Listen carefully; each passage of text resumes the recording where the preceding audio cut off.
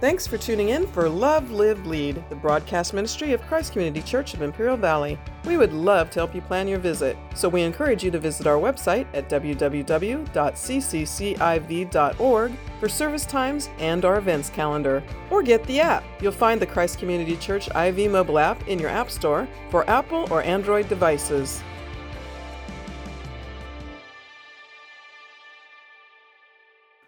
Now, to us, that wouldn't be a big deal. We live in a culture where maybe, we can go to Dillard's and we can buy jackets on sale.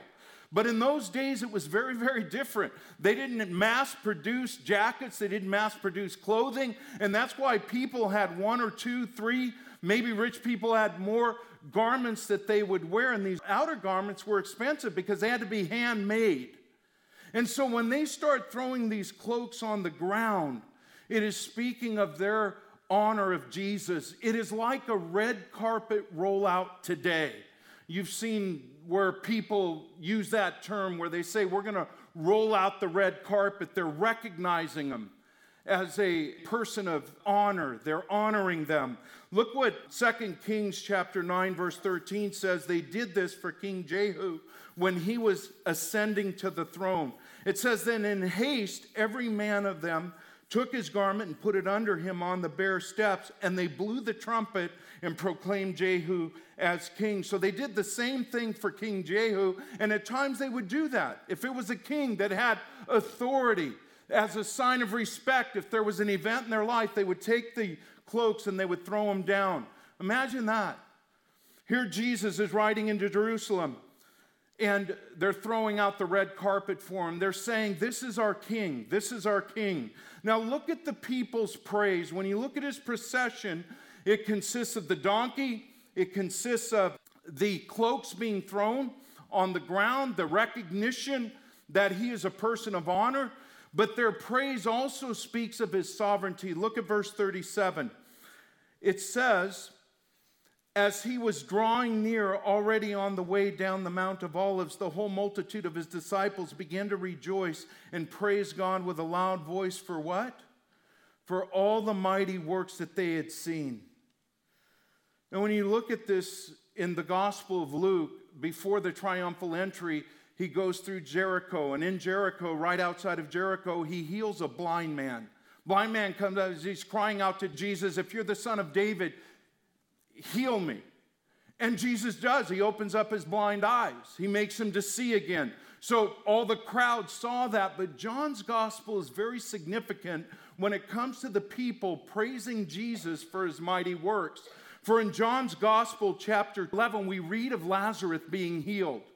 Remember what Lazarus was a friend of his? Lazarus was dead for 3 days in the tomb. He's going into the fourth day stinking, smelling, he's totally dead. And the Bible says that Jesus shows up and he actually raises him from the dead, calls him out of the tomb. Can you imagine seeing that? Imagine if you were at Hems Brothers Mortuary and you were visiting, it was the night of visitation, it was for a friend, and all of a sudden somebody walked in and said, rise so-and-so, and they got up and they walked away from the casket. You got to admit that that would blow you away, wouldn't it? Well, when Jesus raised Lazarus from the dead, it was right before the triumphal entry, and this blew the crowds away. And here's what John says in chapter 12, verse 9. When the large crowd of the Jews learned that Jesus was there, they came, not only account of him, now watch this, they didn't come just to see Jesus, the one who raised Lazarus from the dead, but it says they not only came on account of him, but also to see Lazarus, whom he had raised from the dead. Everybody wanted to see this. Everybody was talking about, hey, Lazarus rose from the dead. He was dead for 3 days. Some of you guys were at his funeral. And now all of a sudden he's risen from the dead. And then as you read on in John a few verses later, here's what it says in verses 12 to 13. The next day, the large crowd that had come to the feast heard that Jesus was coming to Jerusalem.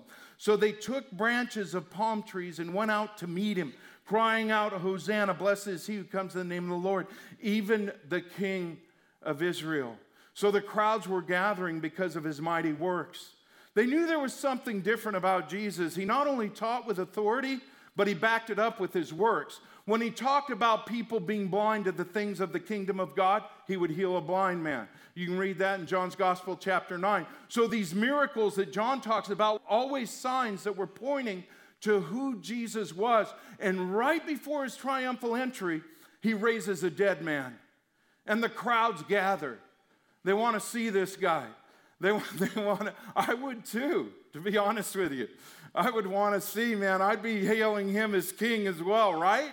I mean, how many people do you know have ever raised a dead person? I know there's testimonies, but how many do you know were dead for 3 or 4 days? Not many. So the crowds are gathering, and they praise Jesus for his mighty works, but they also praise him as king. Look at verse 18.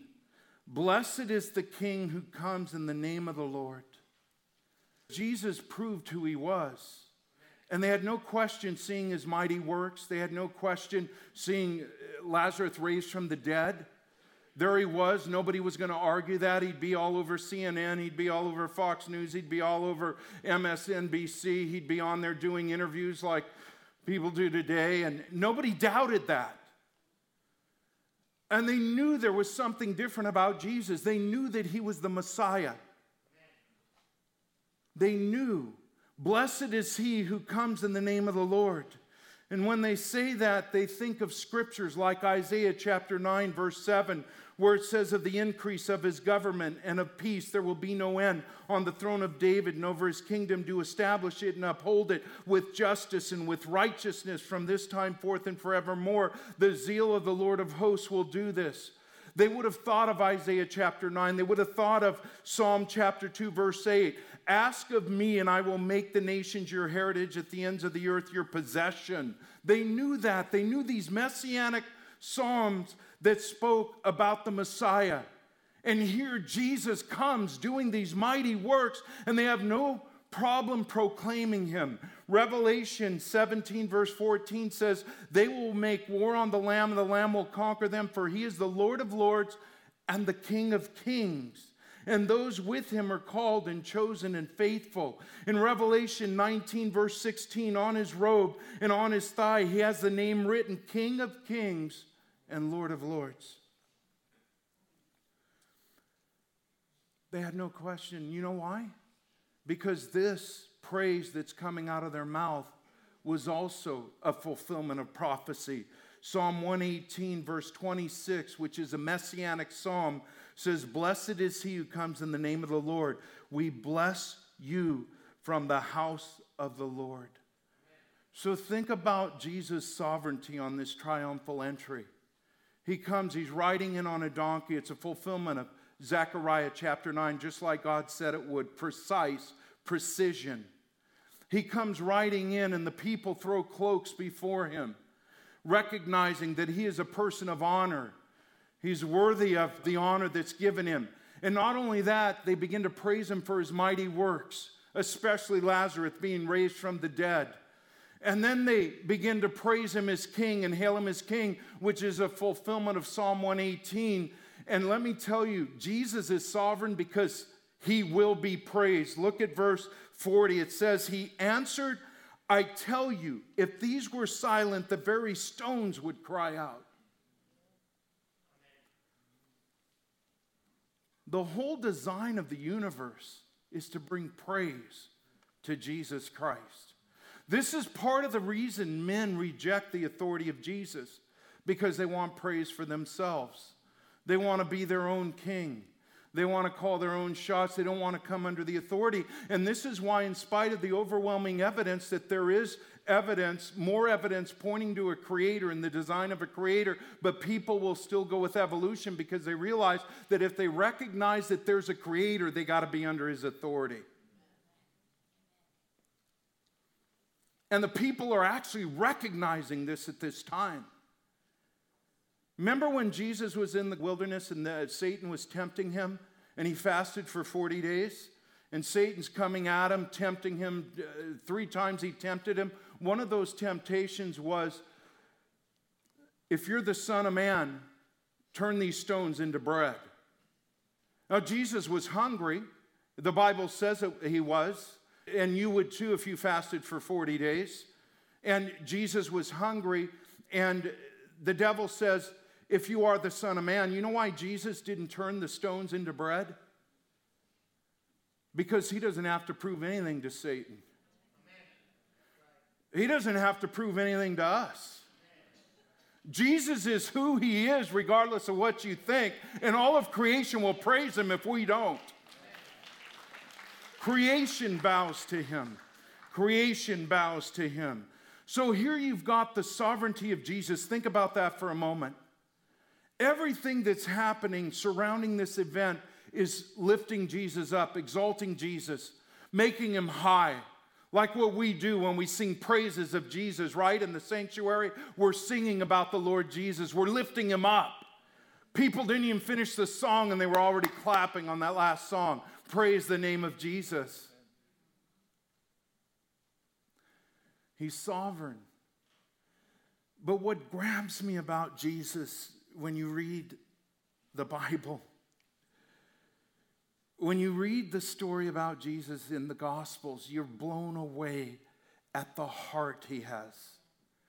You're taken back by the heart he has. And one of the most encouraging things to me when I got saved and I started to learn about Jesus, because I had a wrong idea about Jesus, but when I started to read about Jesus, one of the most encouraging things to me was what the Pharisees were saying about him. Look, sinners and tax collectors are gone to be with him. That he is eating with sinners and tax collectors. That was good news for me because I was a big-time sinner. And I needed to hear that. And I was amazed that God, who is all holy, God who is all pure and righteous, that he would come into this world and he would be with tax collectors and sinners. That's the heart of Jesus, though. And you see it in his triumphal entry when he begins to shed tears. Look at the sympathy of Jesus in verses 41 to 44. And when he drew near and saw the city, he wept over it.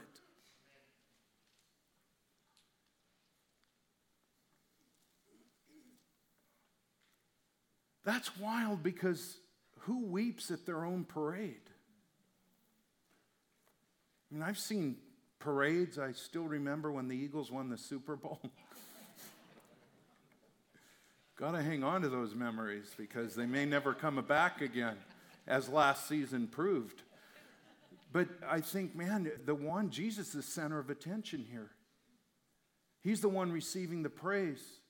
And instead of joy coming out, he's weeping. Who weeps at their own parade? And you know why he's weeping? He's weeping over their rejection. He's weeping over their rejection. Look at verse 42. It says, saying, would that you, even you, that you known on this day the things that make for peace, but now they are hidden from your eyes. They didn't recognize the things that would bring them peace. Now, Jesus weeps 3 times in the scriptures, that the scriptures record anyway. When Lazarus had died, Jesus goes to raise him from the dead, but it says that Jesus wept. That's one of the shortest verses. You want a memory verse? John 11:35. It's 2 words. Jesus wept. You can remember that. But people often wonder, why did Jesus weep? If he knew that he was going to raise Lazarus from the dead, why did he weep? Because Jesus identifies with humanity. In his flesh and blood, every time there's a funeral, there's weeping. And Jesus in his humanity identified with you and I. His heart is united with us in the sorrows of this world, in the pain that you and I go through. It's not just that he's a sovereign king riding in with a scepter that's going to crush humanity, but he comes in with all of his humility, and it gives you a glimpse, a little bit of a window into his heart when it says Jesus.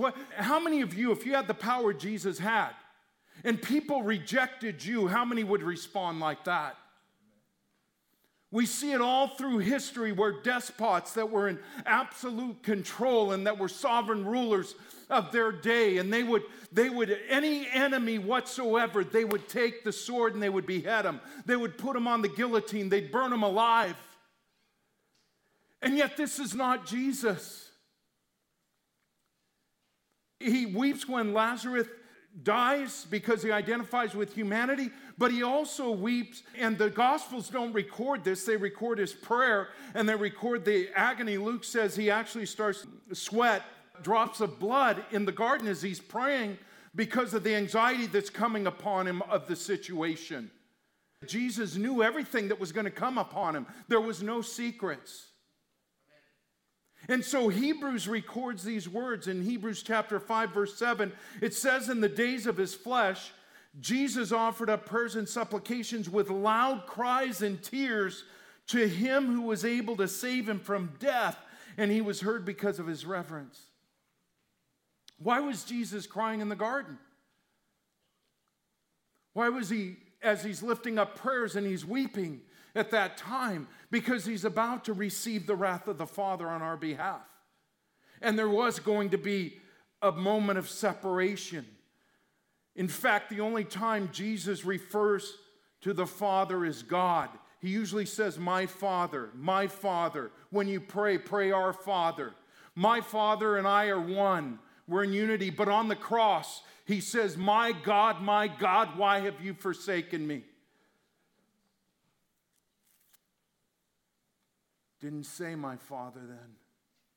Why? Because he was receiving the wrath that was due you and me. And then he cries here. Jesus weeps over Jerusalem.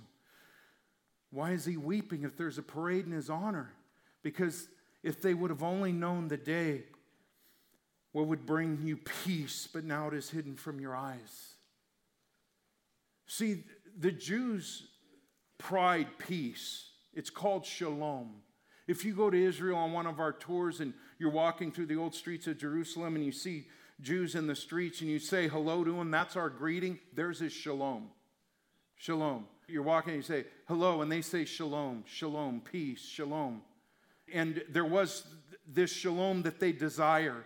And there's this shalom that we know that will come, this peace that will come over the entire world when the Prince of Peace returns. And this, the only ones who really ever experienced true shalom was Adam and Eve in the garden prior to the fall. Why? Because they had peace with God, they had peace with one another, and they had peace with all of God's creation. And that was shalom to the fullest. That's the desire of the Jewish people. Shalom doesn't just mean an absence of external circumstances, but it means your wholeness in all areas of your life, your emotional life, your spiritual life, your physical life, all of that. But when sin entered in, we died. We lost that peace with God. It was broken. And we lost the peace with one another. That's why people gossip today. Even in the church, that's why people backbite today. That's why people have no problem blessing God with their tongue. But as James says, with your tongue you bless God, but you also use it to curse your brother who is made in the image of God. None of that happened in shalom in the garden. People were at perfect peace with God. They were at perfect peace with one another. They were at perfect peace with creation. It provided everything that they had. And true shalom was experienced as long as they were obedient to God and his will. The Jews thought their peace would come from Jesus coming in. I mean, here's the one who raised Lazarus from the dead. There's nothing he can't do. Comes riding into Jerusalem, and the Jews thought, and why they proclaimed him as king is finally somebody, the Messiah, to deliver us from the hand of the Romans. They didn't realize that day what would bring their peace, Jesus said. Shalom is not an absence of external circumstances. If the Jews would have realized one thing, they learned it in the Old Testament, they saw their forefathers go through it, that the lack of peace comes through a disconnection from God. And so in the Old Testament, we see where the Assyrians come in and they take out Israel, the 10 northern tribes. Then later on in 586 BC, the Babylonians come in and they destroy Jerusalem. They take them. Why? Why did that happen? Because of their rebellion and their rejection of God. They wanted somebody to deliver them from Rome, but they didn't want to bow to the will of God.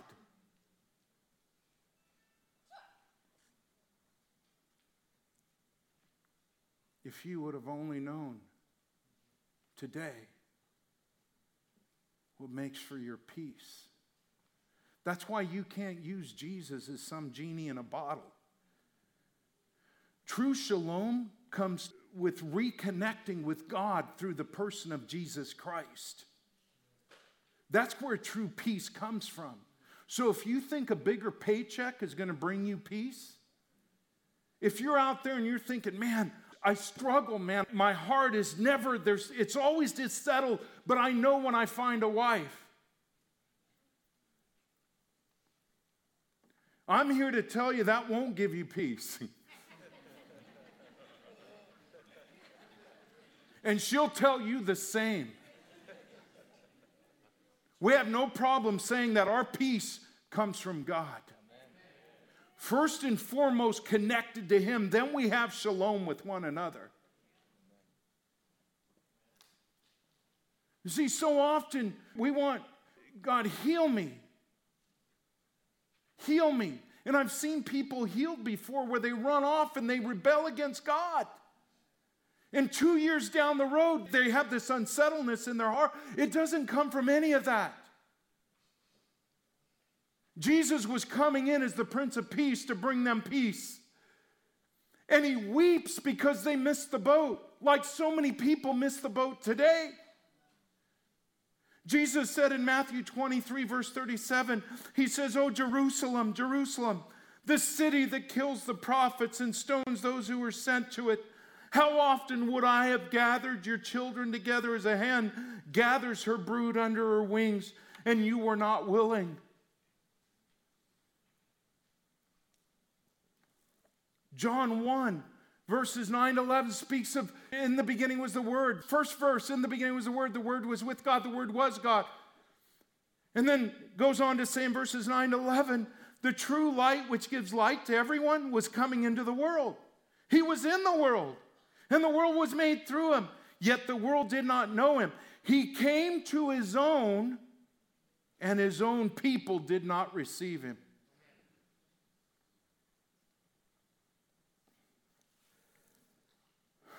And it's sad because, listen to me, the sad thing is Jesus' next statement.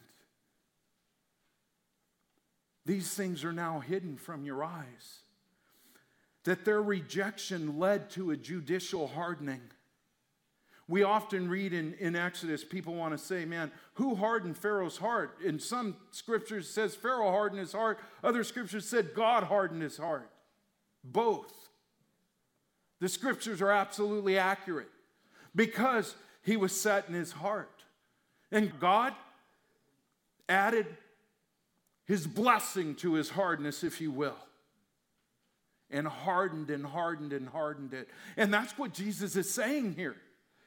Because you have to understand that these people that are crying right now, that are saying, praise the King, in fulfillment of Psalm 118, and all the scriptures surrounding it, God didn't even make it hazy. If anyone should have recognized the day of their visitation, it should have been the Jews, because they had the Holy Scriptures.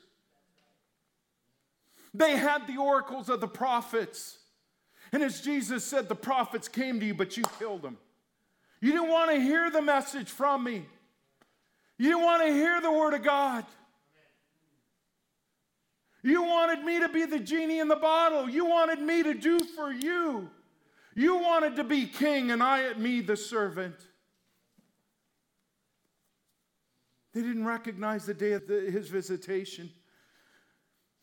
Do not continue to push God away lest you fall under the judgment of a judicial hardening.